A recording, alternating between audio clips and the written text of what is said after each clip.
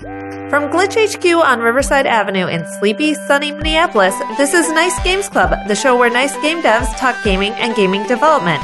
I'm Martha McGarry, and I make nice games. I'm Stephen McGregor, and I make nice games. And I'm Arthur Croy, I too make nice games. And I'm Dale LaCroix, and I'm here too. For this year's GDC special, Mark and I talk about what we did and saw at this year's largest gathering of video game creators. So let's start. Oh, I forgot that line. It's not in the script. That's yeah, okay. why is that not in the script? Oopsies. Because we were scrambling this episode together. That's kind of Dale true. and I got back this morning at 6 a.m. from the day we're recording. It's now like 3 o'clock. Yes. And so we had a little bit of sleep. Yeah. A little bit. We took a good nap. Yeah. GDC for us ended yesterday. Hopefully we'll get this episode out to you before too long, a couple days from where we record it, so we can give you these impressions right away. Yeah. Before we forget them and fall into a week-long, conference crud despair. Yeah. That's what everyone says at conferences, like, oh, you're gonna get the conference crud, and I'm like, okay, fine, and then you do. Yeah. And then it happens. It's just how it is. Yeah. So what happened in Minneapolis while we were gone? I hear you recorded a podcast. We did. You did an episode with Ellen. Yeah, we did. And it went really well. Yeah. So that one, you listener has not heard that yet. We're doing these out of order so you can get our GDC news soon. In that episode, we say the next episode will be the GDC episode because we didn't realize this one's coming out first. Yep. Our listeners expect nothing less. Right. Yeah. I talked to a lot of people at GDC, so we'll have a bunch of new listeners. So Sweet. for everybody new, they are terrible at calendar math. Yes. Right. Yes. So anytime they talk about when something's happening, they do this long pause and then they think about when is this episode coming out versus when is this event happening? Right. And we are always at least a day off. Oh yeah. At least. Yeah. It's charming. Yeah. It is charming. We hope. Someone needs to put together a wiki for our references and All the inside time. jokes. Yeah. Yeah. Oh, you guys are terrible at it. it's pretty funny.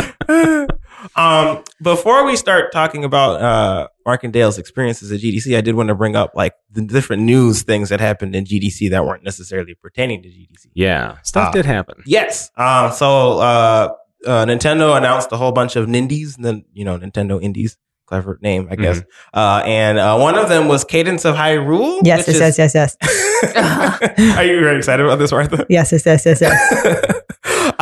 it's the for the people who made Crypt of the Necrodancer. Yes. And they are taking the Zelda, franchise and making Crypt of the Necrodancer like Zelda themed skin thing. I'm so excited. Yeah, it looked pretty good from that trailer. You get to play Zelda. This is something that Nintendo has so far failed at. So This is true. I'm here for this. Yeah. I think it's going to be. It is also very surprising because like Nintendo hasn't allowed how did they get that IP? Yeah, an indie game developer has not really been allowed to mess with Nintendo things until now. It feels like sort of similar, but like the next step up from what Shovel Knight had when they got their own amiibo. Yeah.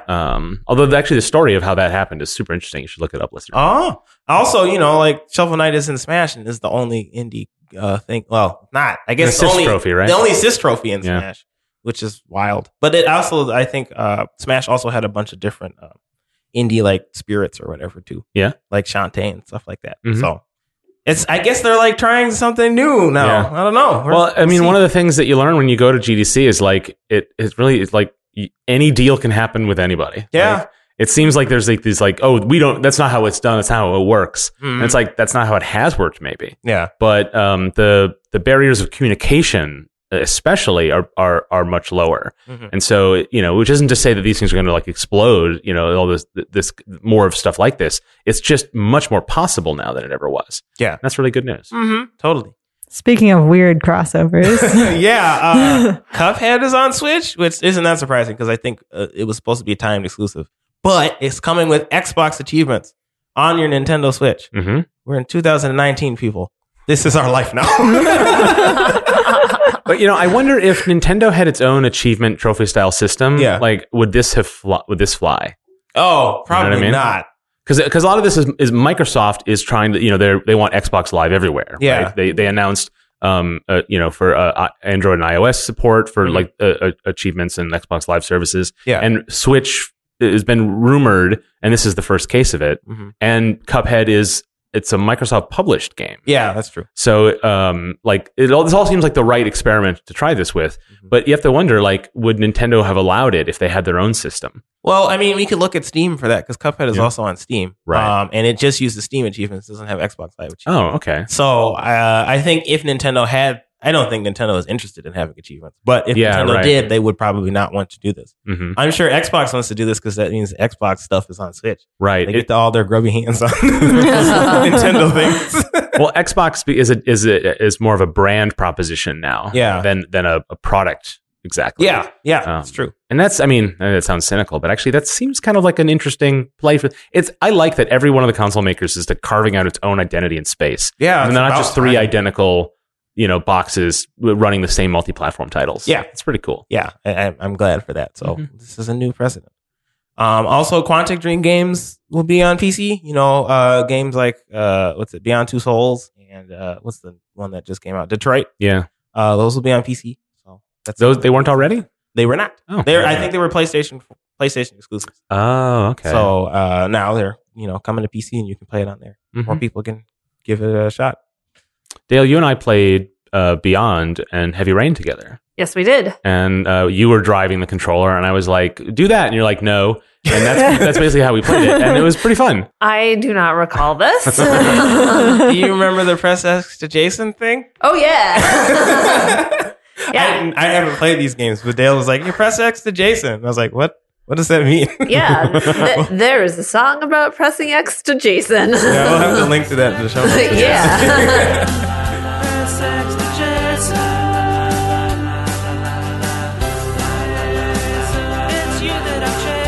In that, I got the Good Dad Award. Oh, and yeah. I will not shut up about it. That's right. I'm such a good dad. That's right. It started your obsession with playing good dads in video games, right? Which is why you liked Octodad so much. I did like Octodad. It's also how I think I would be a great dad, but not a good mom. And that's how we don't have kids. I aspire to be a dad. Yeah. In other news, also Vampire the Masquerade's Bloodlines 2, the sequel. That can't be a real thing. Like a vampire. Yeah. Well, the original one is like the original one is like a cult classic sort of thing. Yeah. And I think it's like a role playing. A cult of vampires. Cult of vampires. Oh, now I remember. Yeah. It's kind of like pen and paper RPG, right? Yeah. It's more like that. I guess they're just releasing a new one. I didn't watch the trailer or anything, but I'm sure people are excited because I know a lot of people are really into that game. So. Yes. So, Mark. Dale. Yes. We've gathered you here together today. For one and one thing only. GDC Talk. GDC was really good this year for me. Yeah? For maybe reasons I can get into in a bit, but we can talk a little bit about what I saw at the show. When you go, I've been to GDC a couple years now, and the appeal of it, and I know Martha, you'll agree, is like the talks, right? The sessions, the nerdy stuff. Like, I love that stuff, but like GDC is like, it's not really what a lot of people there go for, and there's way more to do. I discovered a lot of that this year, but I still got to go to a lot of sessions and see a lot of cool talks. And there's two types that I really like. One is the real practical game dev advice, like business advice almost. Yeah. Like, this is how you make contact with a publisher. This is the technical requirements for getting your game on Steam. This is this is how you, if you want to do contracts with partners or subcontractors or freelancers, like those kinds of things that just help you kind of like just practical skills. I love that stuff. And then the other thing I really like is the sort of like the postmortem of the game you played last year. That's just sort of entertaining. The kind of stuff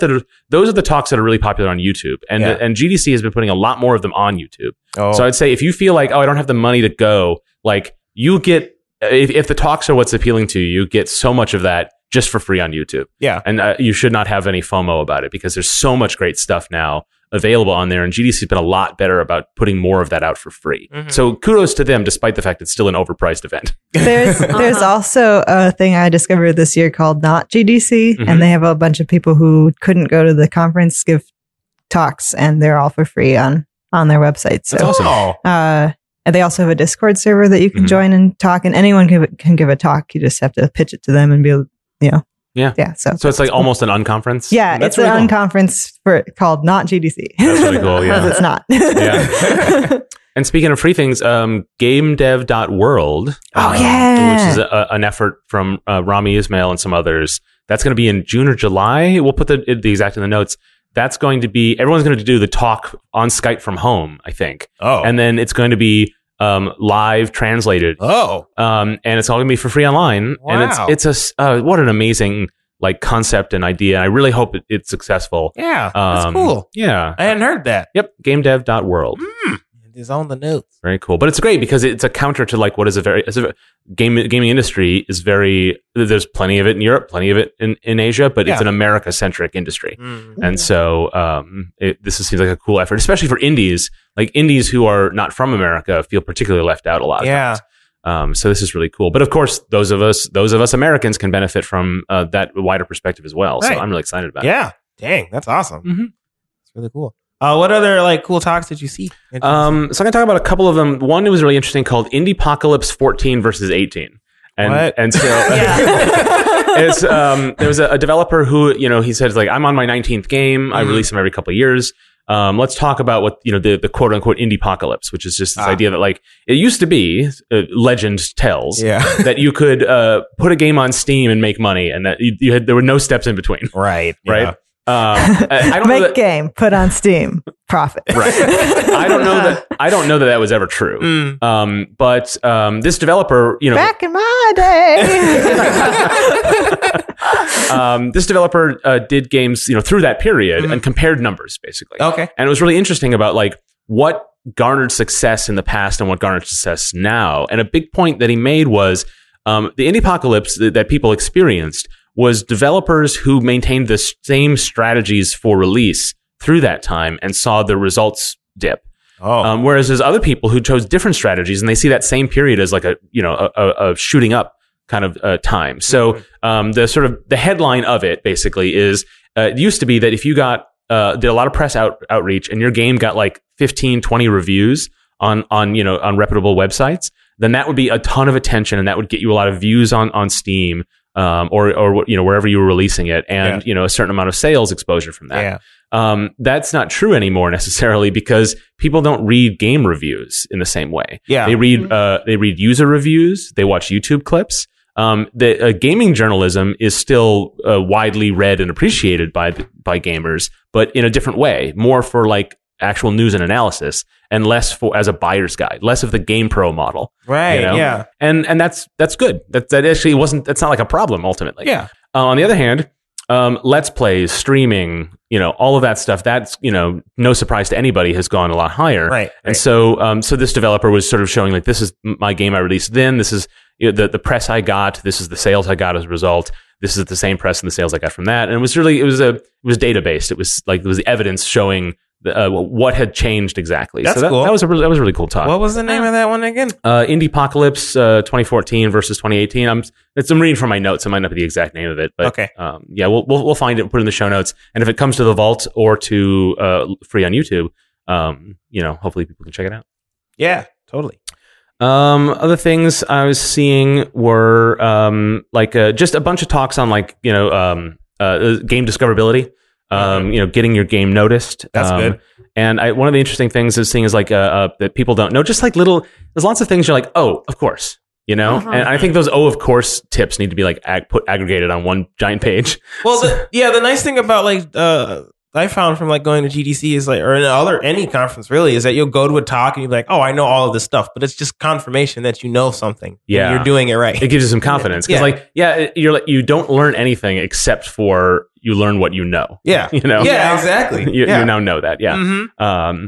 But like one of those quick ones is just like like advertising. If you do want to do like Facebook ads or Twitter ads, things like that. Yeah. A lot of people like they want to, because release day is so important, right? Yeah. So you want to get a lot of ads and awareness, like pre-order now, get ready for when it drops, that kind of thing. That's a very natural instinct, given what we've been told about how you have one launch and it's a huge deal. Mm-hmm. Gamers don't care about a game that's 2 weeks old, like if they're hearing about it for the first time, but the advice here is advertising is like save your advertising for after launch because then someone can click it and buy it. Yeah. Like on impulse. Yeah, of course. Like that's such an obvious thing, but like you don't, and maybe that's already, clear to a lot of people. But to me, I was thinking like, my attitude was like, no advertising at all because it doesn't work.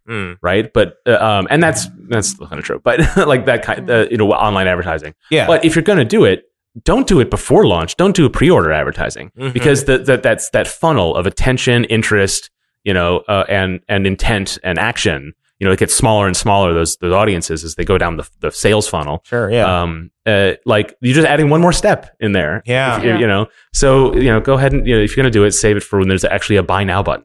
That's smart. Yeah. I know it's obvious, and I think a lot of people know it. But like to me, I was just like, oh yeah, of course. I didn't think of it that way, so yeah, I'm glad to have known that now. It was a great talk I went to about using email to maintain a fan base. Oh, okay. Just really good practical stuff on like there's this attitude about like sign up for our newsletter. We promise we won't spam you. Yeah. But like that sets a standard for that's just negative all around. And what this speaker was saying was, if someone signs up for your newsletter, they want to hear from you. Yeah. Like they've chosen to do it. So send them things and make it valuable. And so there's this concept called give, ask, which is the phrase he used for like for every email you send that ask something of the reader, pre-order the game, download the expansion, whatever. Yeah. You want to give 3 emails that have something that's just a gift for them. Yeah. Right. And whether that's behind the scenes info, video content, or in-game objects or whatever. But a lot of it can just be a fun content, right? Just like an interview with our art director or whatever. Yeah. Or just like what's going on at our studio or anything like that. And so really using your email list as sort of like your dev blog in a way that you have an audience that it wants to hear it. Yeah. Really changed my attitude about how email is used in an effective strategy. Sort of saying like, well, you can't share an email with a lot of people, but how often does anything go viral, right? Yeah. Email, as compared to other types of marketing communication, has a much more of an advantage in a lot of other areas, but it seems kind of old fashioned. It seems kind of like, disliked. But like open rates for these types of emails are pretty good because people are asking for them.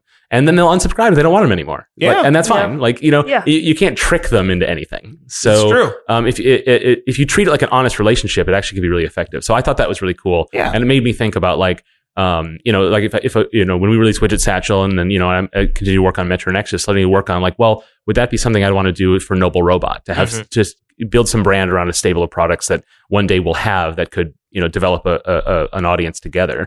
I don't know. It'd be interesting. The macros have an email newsletter, and instead of the line like "we won't spam you," they're like, "It's not a pyramid scheme." I don't know who keeps saying it's a pyramid scheme, but it's not. And then at the end of every newsletter, they have like a word find that's in the shape of a pyramid. Nice. Yeah. It's pretty good. That is pretty good. That's very funny. I went to a talk on from Valve about called the Steam Business Update, which is just they couldn't even come up with a fun title. Oh yeah, that's a terrible title.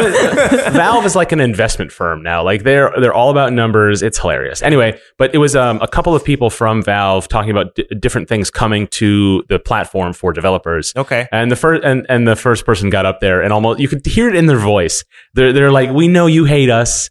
We know you don't believe anything we say, but we promise this talk isn't spam." Yeah. But the talk was actually pretty good, and there wasn't there was a Q&A, but nobody got up and yelled at them. So that's good. You don't yell at people, I guess. Yeah. But it was nice. They talked a lot about like developer hubs. It was a new feature for Steam that came out last year, and they detailed some of those updates and other recent ones. Okay. But they also talked about a new thing called Steam Events, which is a thing that's going to be coming out this summer. So if you have like a live game like that has regular updates, might be outside the scope of a lot of our listeners and certainly myself. But it allows you to tie like events in game and have them populate into the user's library. So the Steam library is getting a visual overhaul. Okay. To organize things a little better. It shows you your last played game. It shows you games in your library that have recent updates. Oh. So you can sort of continually stay engaged with it, and that uses this event system that they've come up with. Okay. And so it's real simple kind of stuff, but like should make owning games on Steam a more pleasant experience. Yeah. For gamers. So that's kind of cool. And for developers, in my mind, it just says, well, if you don't have a game that has a lot of updates, then you're going to get pushed down into people's libraries. Oh. Yeah. But then that's good for Treasure Stack. no, it really honestly is. Like, yeah. when you come out, like, you don't have to necessarily advertise your updates to your players because people with Steam libraries, their games get updated all the time and they don't know what's new or whatever. They have to be advertised to once again, but this kind of system will then populate up essentially what it's a blog post into their own libraries to say like games with recent updates. And that's the thing I was thinking about the whole time in this session is like Valve really, they shape how games are made. By the way they offer these tools, because it really encourages even indie games. And Treasure Stack's a good example of where you guys have found the balance right. It's like have this sort of almost mobile style update cadence, but with a real premium console game experience. Yeah. But I don't think everybody can do that. Right. Yeah. And I think so I think it will be actually really quite good for you guys. Yeah. But for a lot of indie developers, like I think it's going to encourage them to try to do something like that, but in a way that probably won't be as good as the way you guys naturally found that kind of a development process. Yeah. And I think about that all the time that like they have so much power and I just don't know that they know that. I don't think they know how much they are guiding what the next hit is going to be. Yeah. I was reading an article about like someone had interviewed some Steam developer or something and they had said that like we still think of ourselves as 50-person team and you're still pretty small and stuff. And I don't think they realize how much power they don't hire any moderators. But I think they're starting to come to terms with it a little bit more. Now. It's just changing, but it's just slow. Yeah, I hope so. I do get the impression that they are. I think they're a little bit isolated in they have a lot to do. Yeah. And they have this big platform, and sometimes I think the criticism and the analysis of them doesn't reach them. Because in the talk, like they really, they come by their mistakes honestly. And I think that's true. I think whenever time they make the sort of some boneheaded move, people are like, how could they have possibly not seen that coming? Yeah, because they just didn't. Yeah, because they're not really focused all the time. Yeah. Anyway, but it was interesting to hear a lot of the updates from them, and so that was pretty interesting. And it definitely shows Valve they are a businessy company. Yeah, like because they have to. They have so much data and numbers, and it's so much vital to success.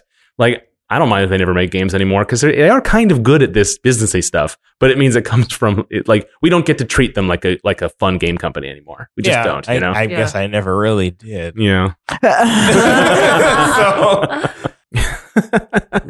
Yeah. No, what's interesting to me here is you are talking about entirely different sessions here with the one when you talked with me over dinner every night. Well, it's funny because like if listeners go back and listen to previous GDC episodes in 2017 when Martha and I were talking about sessions we went to, or last year when we did that remote where I could go on and on and on.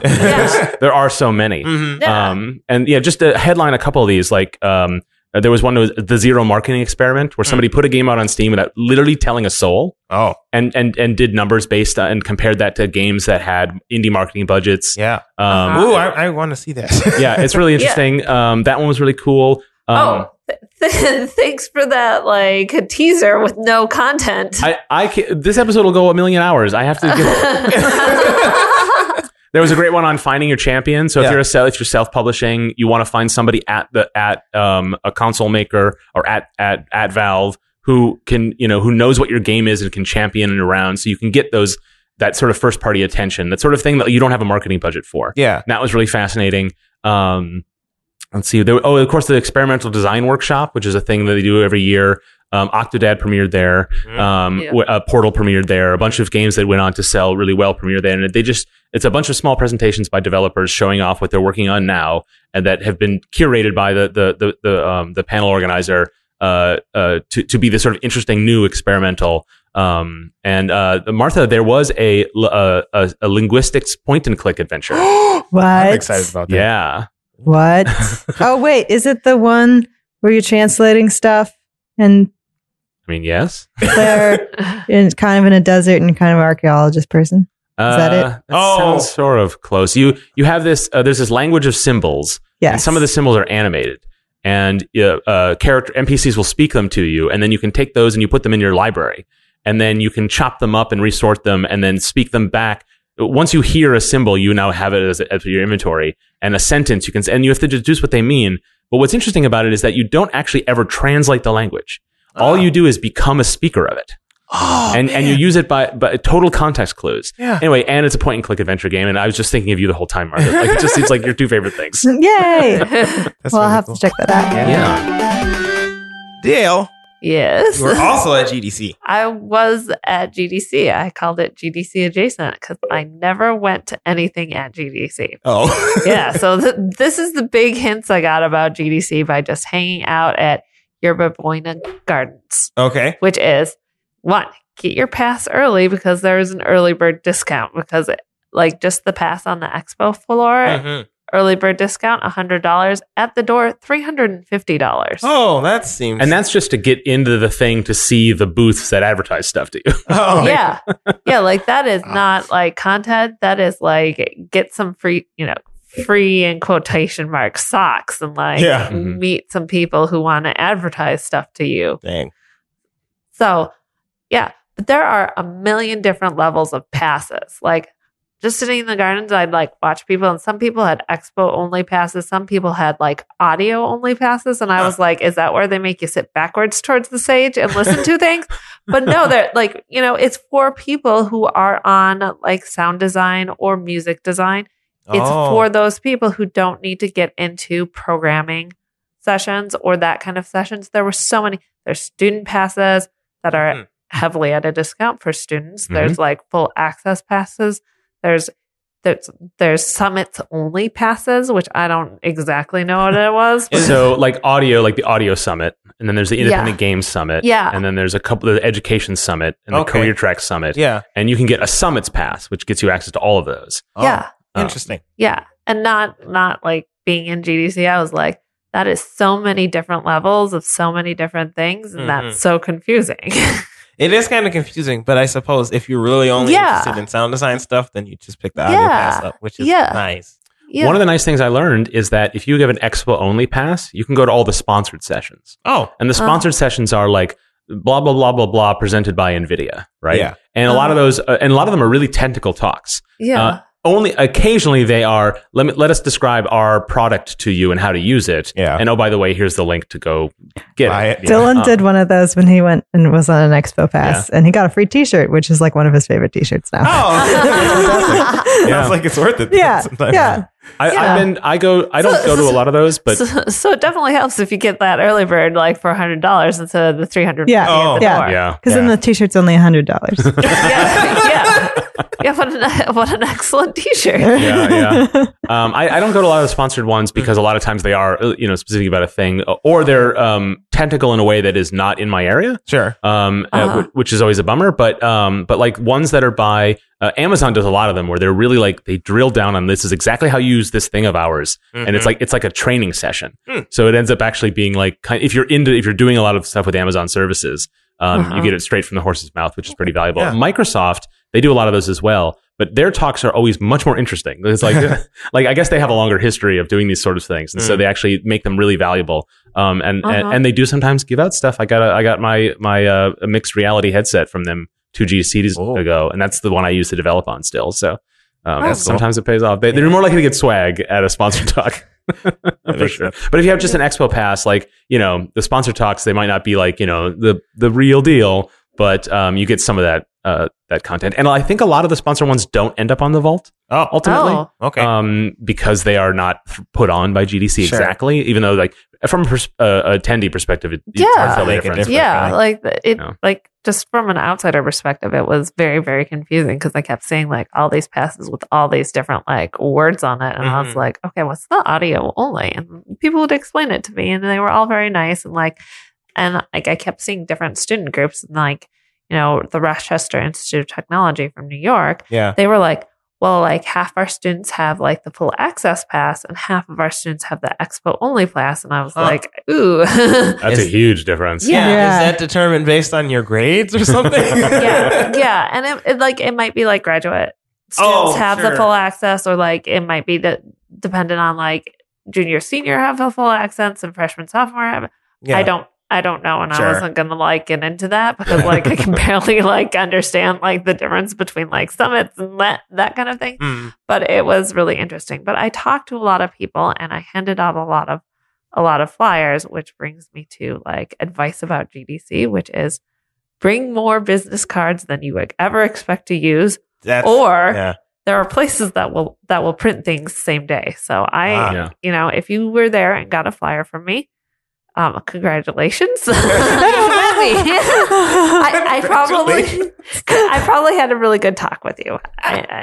Congratulations. You like that, huh? I did. I actually ended up printing more when we were there. Like the first night, we realized that we really only had like 40 left after PodCon. And so we sent it off to Staples to be printed, and I got rid of all of the ones that I had that first day. And then I walked to Staples and picked up a box, and then and then so that I'd have some for the rest of the week. But Mark, you had like 2 business cards by the end of the week. I brought more than I thought I would need, and I gave them all away. I got rid of those last 2. Oh, wow. Yeah. Business cards, So bring a lot of business cards. What numbers did you, if you could approximate? I think I had probably like 50 or something. Okay. And that feels like a lot, you know? Yeah. But it turns out no. But okay. Yeah. And people give them away because like I was very honest about what I was doing there. Like, you know, like I met people, I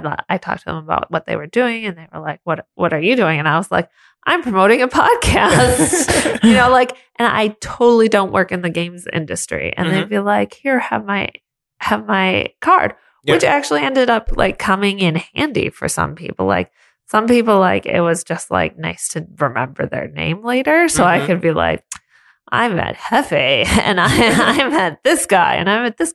Okay. Yeah. You got to tell this story start to finish. Oh, it's GDC magic. Yes. I made somebody's GDC. Oh. Yeah, so I was sitting in the park. Were you doing yoga? No. Yoga pose? Okay. This is just the calm beginning of the story. Okay. I was sitting in the park, and then I just like go up to people and I talk to them. And like I had started this day, like this was Thursday, so it rained on Wednesday, and I hadn't done anything on Wednesday. Okay. And I just started out the day by asking some guy who was sitting on the ground how his butt was, meaning, is it wet? Like, can I sit on this ground without getting my butt wet? And I talked, and he was there for GDC, but not going into GDC. He was just there to like hang out with his friends. His family was in the area. Okay. He was very nice. And then he had all these friends that like he kept bringing in, and he was like, these are my friends. And like, they're playing like Jenga, and like, and then so I got to meet all his friends. I got to like talk to all his friends, and like his friend, he went away, his friends went away, like their friends came in. I got to like, I just like basically sat in like kind of the same area all day. And like people just came in and talked to me. Yeah. And I got to prove that I had friends too. And Charlie came by when I was like, I also have friends. And then Charlie walked by at that exact moment. And I was like, look, I have a friend. I proved it.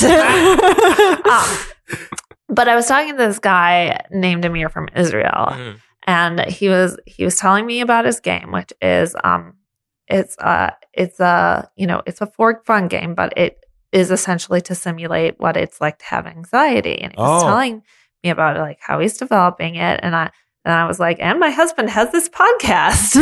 Here, have this thing. And he was like, here's my card. And I was like trying to write on his card, which like, it's nice when you have a backside to a card where I can like write notes about like what your game is.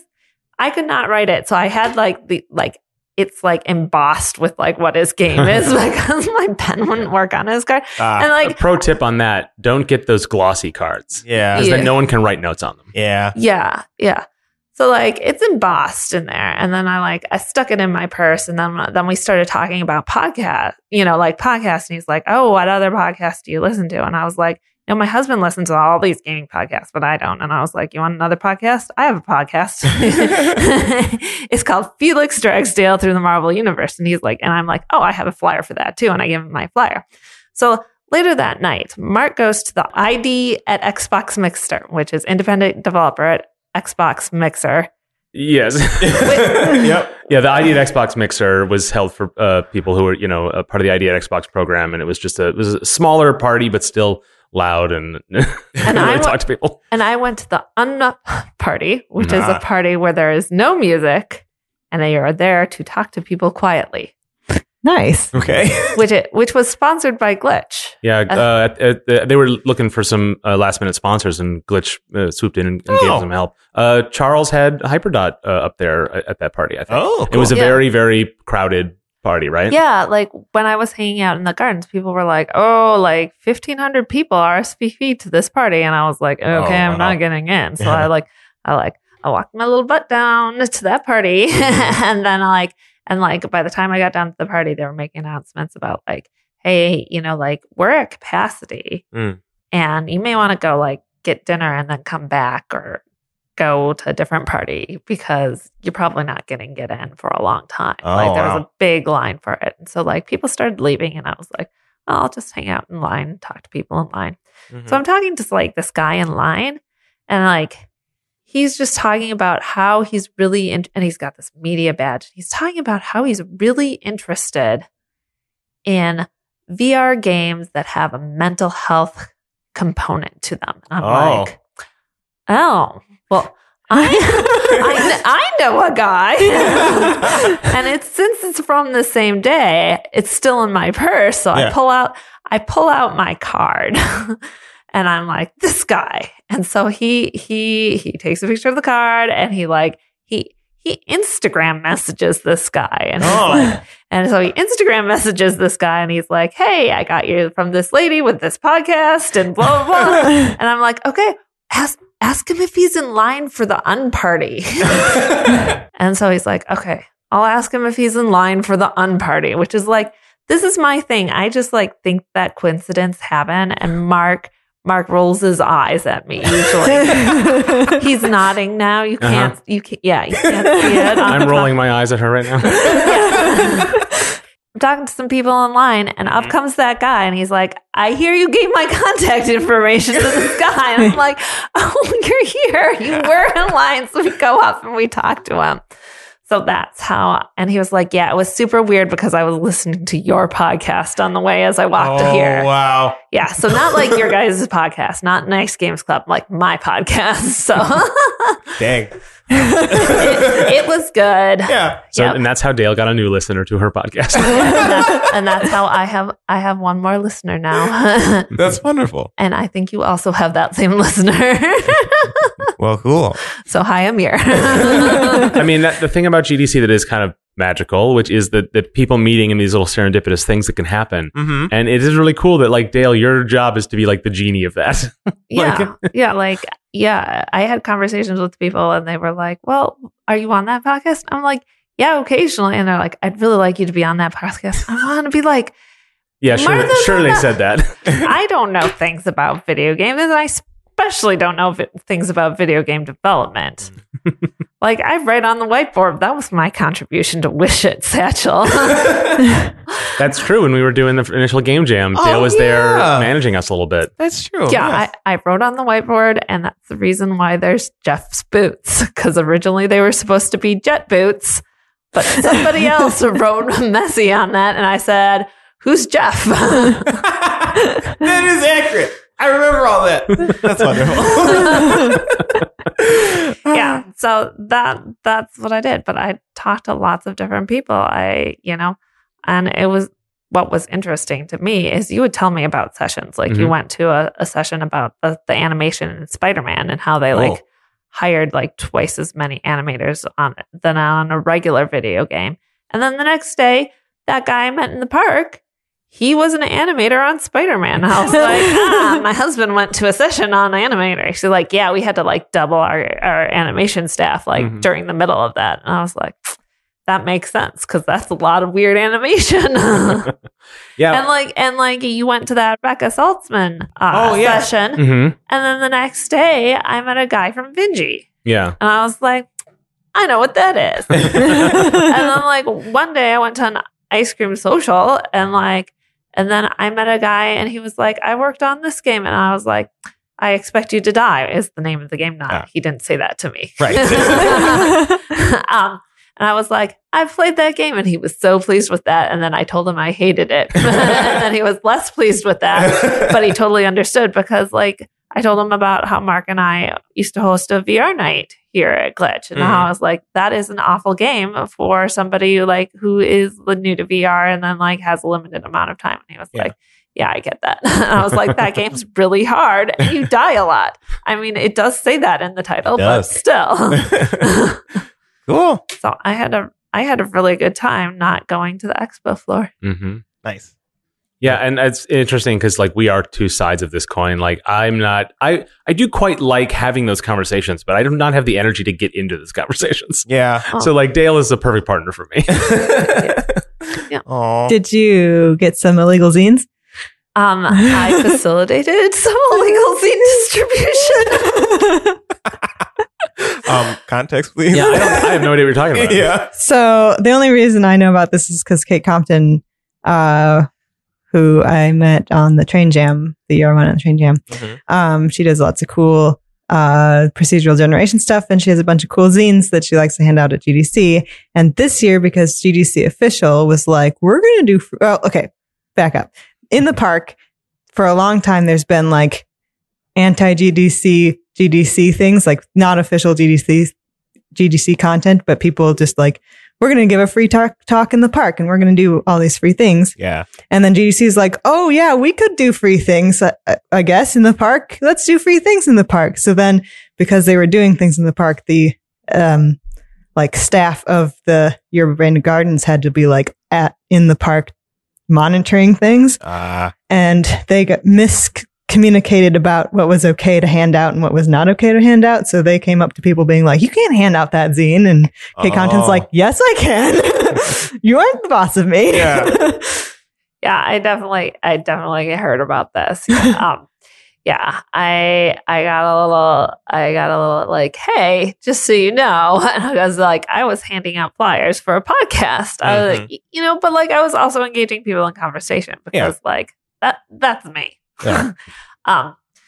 Is like, hey, they've been cracking down on this, and I was like, it was a zine. She was handing them out to her friends. Like it was not like a widespread like everybody take one. It was, and I was like, okay. And then there was all sorts of like union zines going on too, in secret there too. So it was, I want to be like, it was almost interesting. It wasn't that interesting. Well, a lot, at GDCs, they do crack down on like solicitation. Yeah. So this has been a year or two ago. There were a ton of morons handing out like blockchain flyers. Oh like, my God. Build your game on the blockchain because none of us know how this works. Yeah. And it got real spammy. Okay. And so I sort of I understand why they would want to like why they would feel worried about people handing stuff out, but it seems like a total misread of the situation. Yes. Yeah. Yeah. Those flyers are not like cheap because they're beautiful. Yeah. And so I don't want to just like hand them out to everybody. Mm-hmm. Just like how like maybe 5 people got like my podcast flyers there because I was like, I am here for Mark's podcast. Yeah. This is what these people will enjoy. Mm-hmm. And you guys gave me great content because like, people wanted to engage with me and they were like, oh, what's the podcast like? And I would be like, oh, let me tell you about roundtables and like what kind of things. And like the episodes you released last week. Mm-hmm. Okay. Number 1, great episode topics because people really engaged with that because it was localization and accessibility. Yeah. But like you also start off the episode by just complaining about the snow. So like, there was a bit of talk up top. Yeah. Yeah. So like, way to like prove we're from Minnesota. Yeah. Yeah. The only thing people know about Minnesota is it's cold here. Yeah, but it was funny to see people because people from all over the world. Like I met people from Australia. I met people from Austria, the place that sounds like Australia but isn't. I met a person from Finland, and I told her the one thing I know how to say in Finnish. I met people from Brazil. I met people from France, from Quebec, from Argentina, and Peru. Oh, so wow, yeah, that's all over the world. Yeah, it's really cool. Yeah, that's really cool. So yeah, so it was really cool. Mm-hmm. Yeah, Dale, you came with me to GDC the first time I went. Yeah. And you treated it like, well, I'm in vacation in San Francisco for a week. Yeah. And you got a lot out of that. But this time, because you did it already. You did that already. So you found a whole new thing to take your week up with that was really valuable and fun. Yeah. Like last time, I met somebody from Japan on the bus who was there for GDC. And this time, I don't think I talked to anybody from Japan specifically. Mm-hmm. And I didn't do any of like the super touristy looking things. I went to 2 museums and I took a walking tour. And then I got to tell Mark about all the things as we walked by them. Yeah, I got secondary walking tour. Cool. Yeah. I told them about the gay riot that broke out at Compton's cafeteria. Yeah, that was really interesting. Cool. Any other favorite stuff you saw? You said there's a game you played. Oh, I did play a game. Yeah. Oh. Yeah, this is made by a graduate student. I forgot which college she's from, but she was Austrian and lived all over the world, and she made this game and she called it the Undie Game. Undie Game. Oh, geez. And it was great. It was a game with mice. Yes. 2-player game, cooperative game with mice. And one player was in charge of back and forth, and one was kind of in charge of up and down, and you had to hold both buttons of the mouse, and then the scroll wheel did the movement, and the mouse was snapped into a pair of underwear. And you had to wear that underwear however you pleased. So you could wear it like a normal pair of underwear over your pants, or you could wear a pair of underwear on your head. Cool. So it made it a little more difficult because it is not just a regular like mouse on the table thing. So I played that in the park, and it was great. That's from the Copenhagen Game Collective. That's where she's from, apparently. So we'll put a link of that in the show notes. Yeah, do that because it was really fun. Other than the fact that like we were in the park and it was really sunny and I couldn't see the screen very well, but it was excellent. Mm-hmm. Cool. And if you look at my Twitter, there is a picture of me playing this game. Yeah, and if it hasn't been described vividly enough, you'll understand the suggestive nature if you see that photo. Yeah. Oh dear. You said there was one that my boyfriend Dylan would like. Oh yeah, I talked to the guys at, I want to call it Shell Games out of Pittsburgh, and he's the guy who programmed I Expected You to Die, or did something on I Expect You to Die. And he said the next game he's working on, it is definitely sword fighting. So like everything you ever wanted in VR, and like something where you got to just like crush your enemies. And I was like, yes, my boyfriend Dylan will love this. Like, your boyfriend Dylan? I was like, listen to the podcast. I just call him my boyfriend Dylan. He's Martha's boyfriend Dylan. Yeah, so that's coming from Shell Games soonish, and I'm excited because like it also makes a good VR showing off game when you just get to like crush things, and it's very physical versus like you're dying constantly. Speaking of really good demoing VR games, I went to a talk on Tetris Effect. Oh, which was I don't have much to say about it. It was a really, really good talk. Okay. Very good talking about like how do you take a perfect game and bring something new to it? Yeah, and what is new anyway? Yeah, and just some personal stories about the developers, the people behind Rez, involved in making this thing, and like, how organizing with the Tetris company and like where the idea comes from. It's just really fascinating stuff. So that's one, I feel like that one's got to go on their free YouTube channel, because it's definitely one of those entertaining ones that I think belongs there. So keep an eye out for that one. Cool. So I see on these notes here that you got press passes. Yes. So this podcast is good for something, you guys. So for you to listen to us, that's good. Yeah. I mean, that's an ancillary benefit. So I went to the Mix on a press badge, which was cool. The Mix is the Media Indie Exchange. And it's really a place. The Mix has events at every gaming event. So they have one at E3. They have one at all the PAXs. They have one at GDC, of course, and they'll. It's just a place off site, like an evening event where they have something like 50 games that apply and are curated. They're just demo games, right? So unlike a lot of the sort of like industry parties you go to, this is like just game after game after game, all out in a row. It is like a mini E3, kind of. And friends of ours, Joggernauts, had their game there at one or two of these events, and it was very successful for them. And a lot of games that went on to great success got noticed at the Mix. Yeah, I went to the one at PAX. Yeah? Yeah. It sounds very similar to how you're describing it. And I didn't know a lot about how you go to these things, but they said you can attend either as an industry, a part of the industry, or as in the press. And when they say industry, they mean like, do you work for Ubisoft? Or are you an invited guest, like a Rami Ismail or something like that? Yeah. But I applied for a press badge because like we're press. Like it's taken a while because we're game devs who do a podcast, but at the same time, like we're press. So I applied. I got a press badge. Cool. And I went and I just interviewed a bunch of the people at the thing. And I almost want to save it for another episode to sort of go through my notes on that. But I talked to the people who are doing Untitled Goose Game.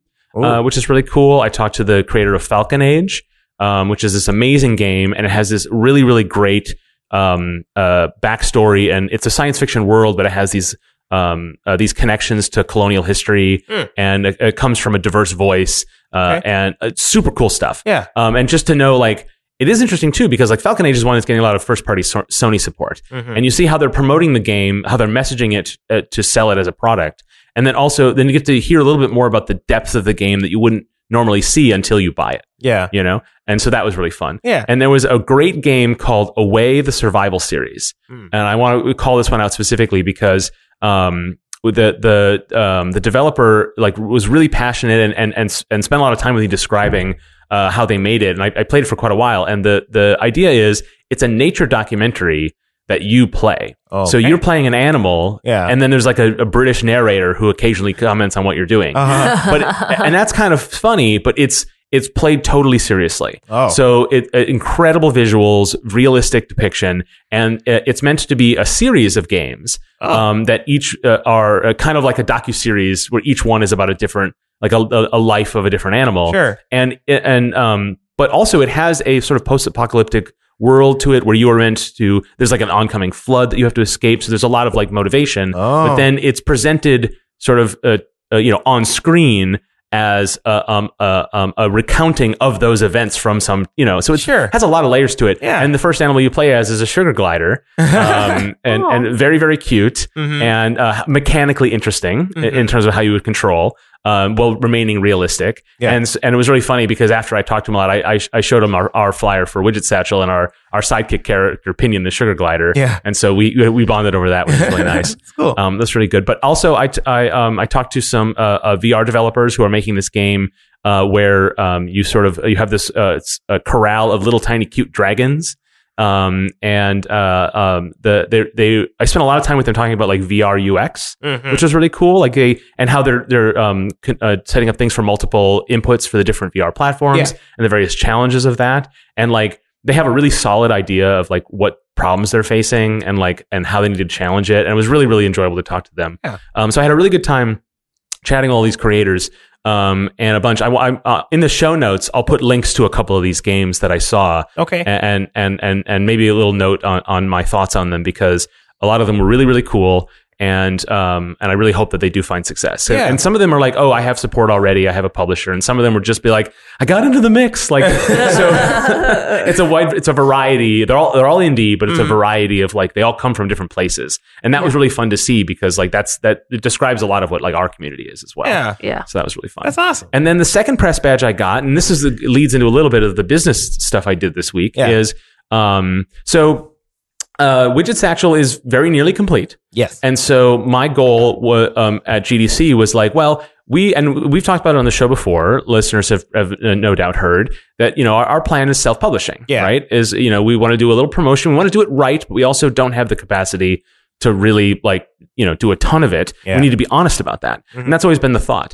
But I was like, wait, the game's almost done. I'm going to GDC. Like I should show it to somebody. Yeah. Like it was this last minute thought. And I'm really properly embarrassed that I didn't think about this like 2 months ago, like that it would time up pretty well. So I'm like, okay, well, how do you get meetings at GDC? How does this work? Right. I had no idea. And I had really no one I felt I could ask to to figure it out. Yeah. And I think that might not be true, but that's how it feels. Sure. And I think that's definitely true of a lot of these things where once you know it, you have no idea how you didn't know it already. Do you know what I mean? You were just describing that earlier in the episode too. Yeah, exactly. And that's that's so true for this kind of stuff. And so, this is a big preamble to all this, but so, I made some, meeting requests through a system that GDC does called GDC Connect, which is once you register for the conference, you can log into this thing, fill out a profile, say what you do. Maybe you're a student looking for work.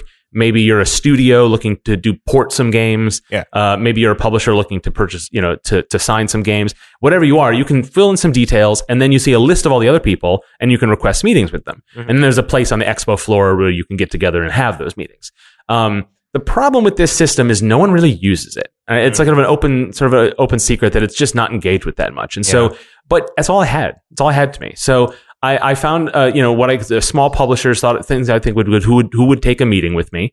And I submitted a bunch of requests and either because I didn't have it well formatted, because they don't actually they do let you put in those details, but when you read them on other people's profiles, they're hard to suss out what they intended when they put that. It's an system in need of an overhaul. But I found a bunch of small publishers I submitted requests for and thought, well, we'll see, right? And otherwise, I'll go to parties, I'll show up. I've demoed games at GDC parties before that, and then it's events that have gone well, but maybe haven't led to as much. I'm like, I can do that again. That's fine. Yeah. We'll see what I can get out of it.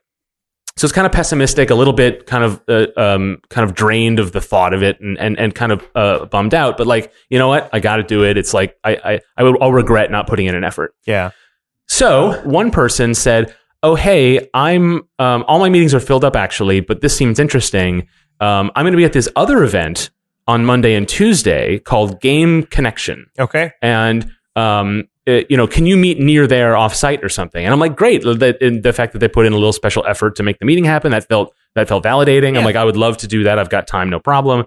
And I'm like, what is this other event this person's talking about? So I look into it, this Games Connection, and it's this separate event. It's purely a deal making event. Right? It's designed. It is basically GDC Connect only, where you just get people together, and it's very business oriented and very international. And so I'm like, oh, that's kind of cool. And I'm looking into it, and I'm like, well, maybe I should go to this thing, I guess. And I look, it's like tickets are 2,000 euros. Wow. Like, no, thank you. Yeah. Nope, that's fine. I'll have that one meeting. It'll be great. No problem. Yep. And then I see a link that says request a press badge. Oh. Well, I'm okay. Let's just click on that button. So I click on that button. Yeah.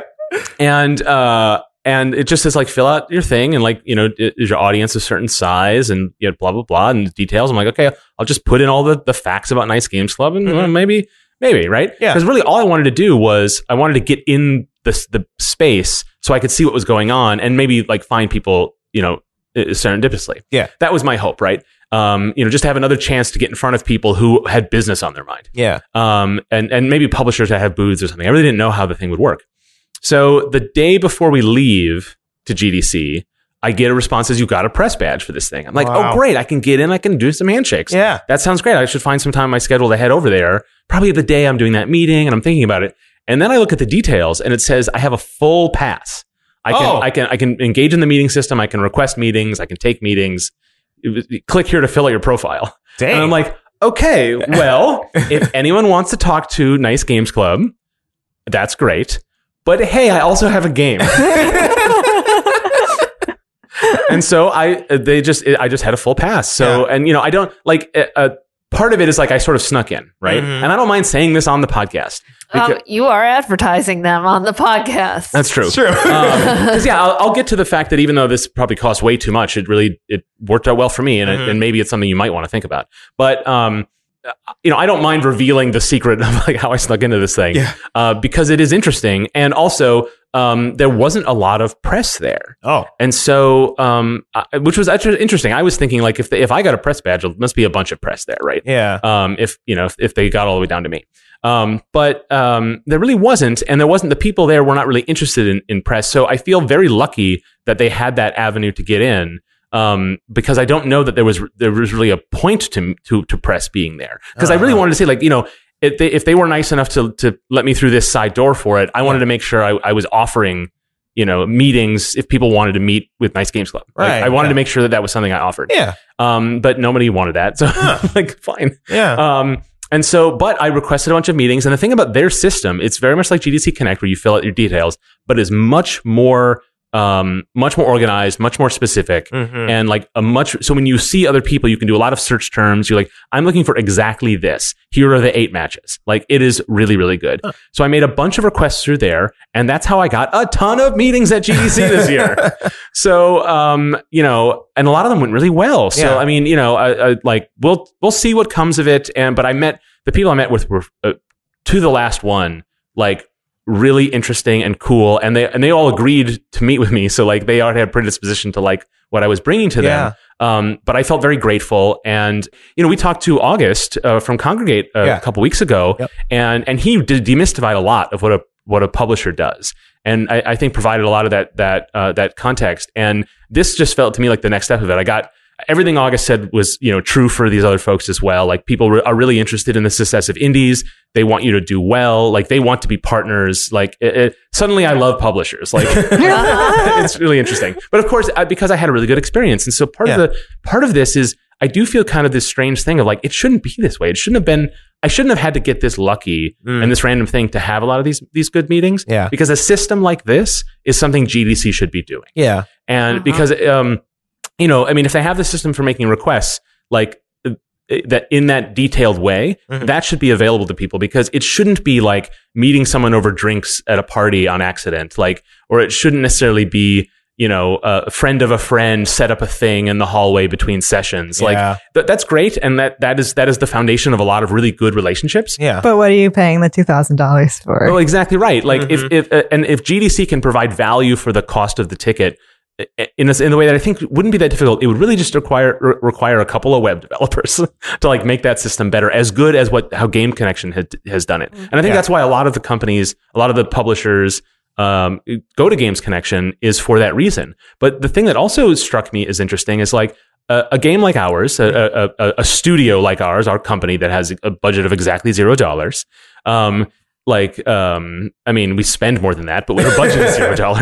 Right. Yeah. Like, I'm thinking of like, because I went to a couple meetings where people are like, oh, wow, you're exactly what we're looking for. And I'm like, well, that's amazing, because other people must be exactly what you're looking for too. And none of us paid €2,000 to get part of this system. Yeah. So part of me is, I feel like it should be easier. And that doesn't mean that everybody should get meetings. It should mean everyone should have the shot to request these meetings. Yeah. And everybody, and it's beneficial for all the publishers as well, to be able to have access to a larger pool, so that they can get better people and better meetings and better choices, and they can curate their libraries better. And they don't have, they have more options to choose from than Widget Satchel, which is a great option to choose. Yes. Please do. But part of me is like, there's lots of games that are like us, as great teams, good stuff waiting to be heard, and they don't have a podcast. Yeah. So, so they just didn't get the opportunity to, And so I don't want to make this all about how like crazy and corrupt and terrible the system is, because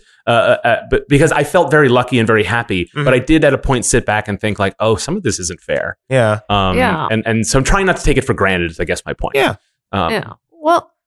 Well, Well, okay. When you were at that thing Yes. on Monday and Tuesday, I was in the park and I was talking to somebody about like how you got a press pass to this thing. And I was like, I don't know what it's called. And so I tried looking it up. I came across an entirely different thing that was happening Monday and Tuesday, which was a different game convention thing that was happening Monday and Tuesday, Mhm. you know, also adjacent to GDC. Sure. But that was at the UC Hastings School of Law. And so I was like, oh, this is $500. And I was like, I know Mark said 2,000. 2,000 euros or $2,000. And Yeah. I was like, this doesn't make sense. But Mhm. like, there's a lot of stuff going on. Mm-hmm. The thing about GDC is that it attracts a lot of these adjacent things. There's like the user research thing that Nick goes to every year. Yeah. That's happening during GDC. There's lots of other things that happen during GDC. Yeah. And it's good because people are in town. Yeah. So you can make Uh-huh. efficient use of your time.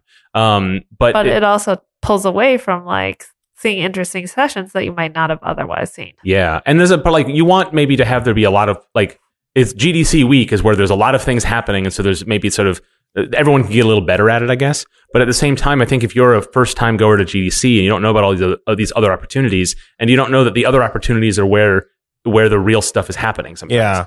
Yeah. Yeah. It's like I just didn't know the existence of this thing. Well, and it made a big difference to my GDC experience. when I went for I guess the only time I've been to GDC, I kind of felt that because I mean, Glitch did a good job of like introducing us because we went through the power leveling program. Yeah. Yeah. And that was really good because like I did not know what I was doing and I had Chip to help me. But then when I was on my own, I was scared. I didn't know where to go. I didn't know who to talk to. I was lost, I guess. Yeah. So like I felt that like I felt like there was a bunch of things I could be doing and should have been doing, and I didn't know where to start to even begin to do that stuff. Yeah. So yeah, I mean, having somebody to help with that is, you know, helpful. Having GDC make that process easier would be great. Right. It feels like that should be a big part of their mission. Yeah. So, and you know, the GDC Connect is ultimately the thing that got me to where I needed to go. Yeah. Hilariously. But I think that, you know, like they're a hardworking organization, Right. but I think that they should focus on that should be a big focus. Yeah. Moving forward. Yeah. We'll see. Mhm. And you know, it's interesting because like I feel like I got really lucky. I had a great GDC, and I hope to see more come from it. You'll hear more from us if that's the case coming soon. But at the same time, I don't know that there's anything I can teach anybody to do what to have the great week that I did. And I'm like, well, that's kind of a bummer. Start a podcast 2 years ago. Start a podcast 2 years ago, build an audience, Yes. Accidentally find this website, have the crazy thought of I'll request a press badge. Like no step along there made sense for what my goal was, which is to get Widget Satchel in front of publishers. Yeah. To have them, you know, hold our Switch in their hands and play it and say, oh wow, this is so cute. Here's $1 million. Like there's none of those steps logically leads to any of that. Yeah. And may still not, but you know. Yeah. It's So, I mean, if you're listening and you're like, you know, what do I do at an event like this? It's like, unfortunately, there's not much I can tell you. And I'm really, that's really sad. I wish there was a better way to teach people a lot of these things. And truthfully, I don't know any of it still. Yeah. Like what, I'm not going to get this kind of luck next year. Yeah. I'm not spending 2,000 euros, but I will say, I mean, I guess I don't want to spend 2,000 euros, but the truth is like, it might have been money well spent. We'll see. Yeah. But like, just the difference between this year and previous years where I have tried to make connections. Yeah. Like, I can't. I would never wish that spend on anybody. It's Yeah, crazy. You're already buying a GDC ticket. It's so much. Yeah.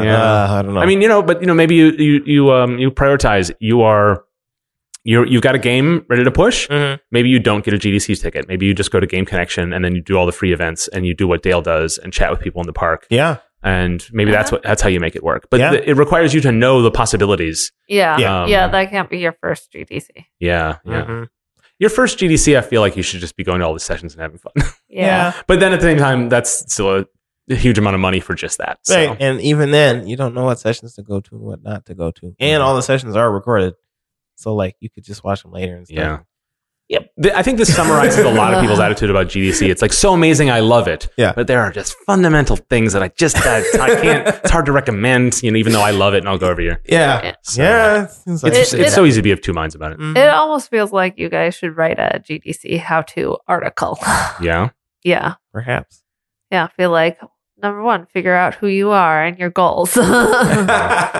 Always And telling then- them to do that. Yeah, and then based on what that is and who you are, then like make separate categories for what you should be doing. Yeah. That's headline advice for a lot of the things, which is just like if you are pushing a game or you're trying to sell yourself to be hired, to know what you are and know what you're offering Mm-hmm. and have a real clear idea, so that when you have those conversations, it's not just your charming personality. Yeah. I mean, you should leave that behind as well. But so that's true at this micro level and the macro level. Oh, do you want to talk about the playtest we went to? We And went that to- guy you talked to forever?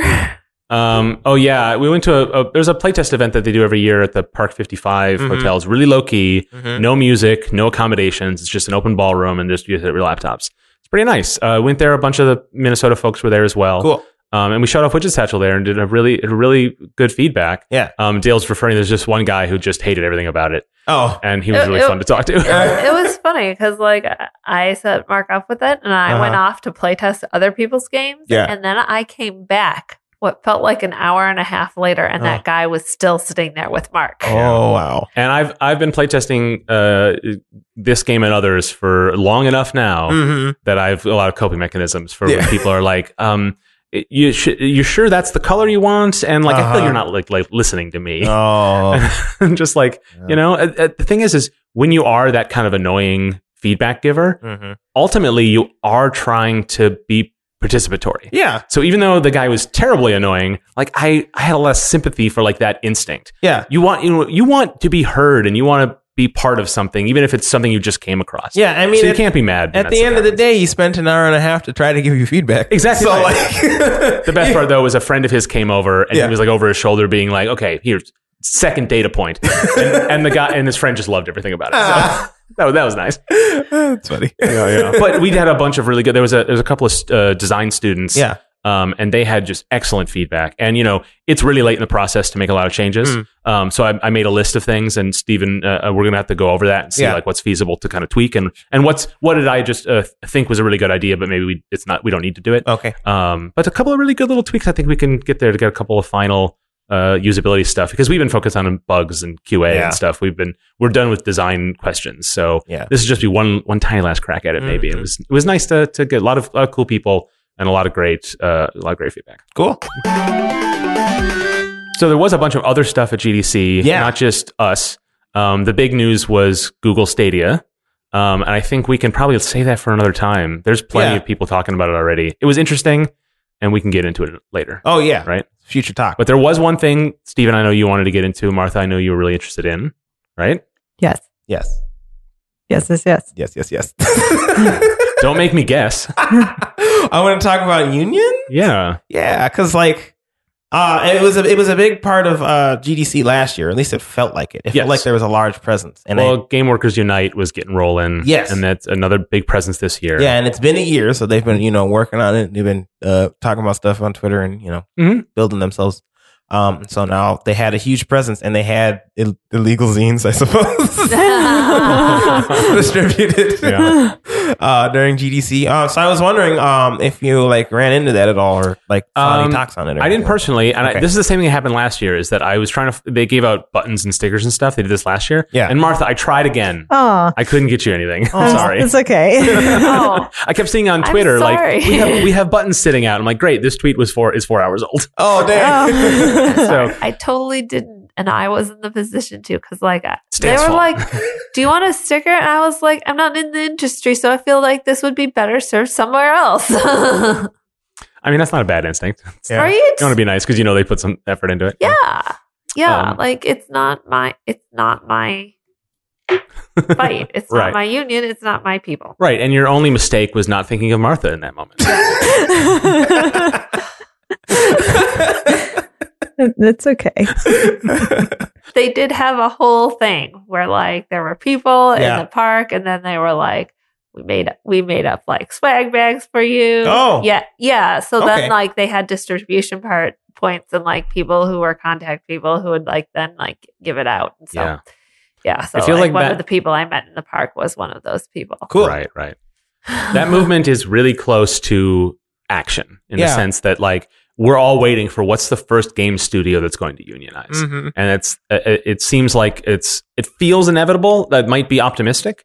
But Game Workers Unite is trying to make themselves, and that's why they do swag, and because they want to be like an official presence. They want to feel more than just a ragtag group, right? Yeah. They want to be a known quantity, something that not a trend, not just a movement, but a permanent thing. Yeah. Well, awesome. I'm glad that like it's still a process and it's still happening and there's still something going on. Yeah. Because I maybe Pixel Lake should be the first. Maybe you should start organizing. Oh, geez. Don't put that pressure on me. Did you hear that, Steven's bosses? He's going to start handing out a clipboard on Monday. Don't. No. See, that's exactly the point, Yeah, right? I know. It makes you nervous, and It does. and of course it should, because practically that it's a nervous thing. Mhm. But like that's part of what keeps it from happening. Yeah, totally. I mean, I don't think that like my group could. Well, we could. I don't know. Well, we talked about I'll ask this. some We talked people. about this when we talked about Yeah, unions. Like, yeah. you don't feel that you need that protection right now. Not right now, right? no. Like, But, you've got it fine over there. Yeah, but like I would like that for other people, and I don't like how we keep hearing about people getting laid off or people losing their jobs. Yeah. And they don't have security, and like it scares people are leaving the industry, and it scares people from even joining the industry. Yep. And that really makes me nervous, like for future Steven. What is he going to do when like he wants to move on to something else? I don't know. It's a scary thing. Yeah. So like I want security in that Right. way, and that's what I think a union could help with. But a collective bargaining strength within a company, but also within an industry. Yeah. Where there are many, either unions that represent many workforces or companies, or multiple unions representing across a whole sector. Yeah. It sets a tone and it benefits a whole industry, not just a company. So Yeah. that's why you need the examples to set it to then it starts growing. Because Yeah. unionizing Activision isn't going to fix it. Yeah. You know? Right, exactly. Yeah. Yeah, it takes time, but yeah. And I'm just glad that it's still happening. Yeah. And it's good that it becomes a flashpoint every year at GDC. Yeah. It's a very good thing. Mm-hmm. That's our show. If you haven't already, subscribe to Nice Games Club in your favorite podcast app and be sure to give it a good review if you liked it or are nice like us. We really do need to know you're out there, so leave a review and tell all your friends too. They really do read your reviews, and especially if you fill out nicegames.club/feedback. Yes. We also want to hear directly from you, so follow us on Twitter and all the other things at Nice Games Club and email us at contact@nicegames.club. Lastly, you can find out about the show, your nice host, as well as get all the links and other show notes to this and other episodes at nicegames.club. So until we start again, remember to Play nice. And make nice.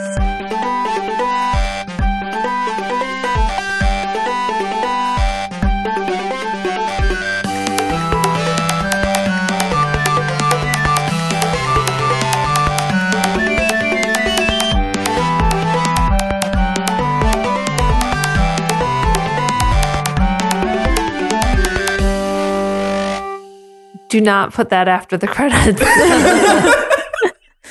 Noted. Yeah, I'll put a note there, and I'll remember what you meant. What? I'll put a note about that in being in the credits. Yep. Right there, so that No! Don't put my giant sniff and in the credits. I know. I put a note about it. Giant sniff in the credits. I know what you mean. When I edit it later, I'll.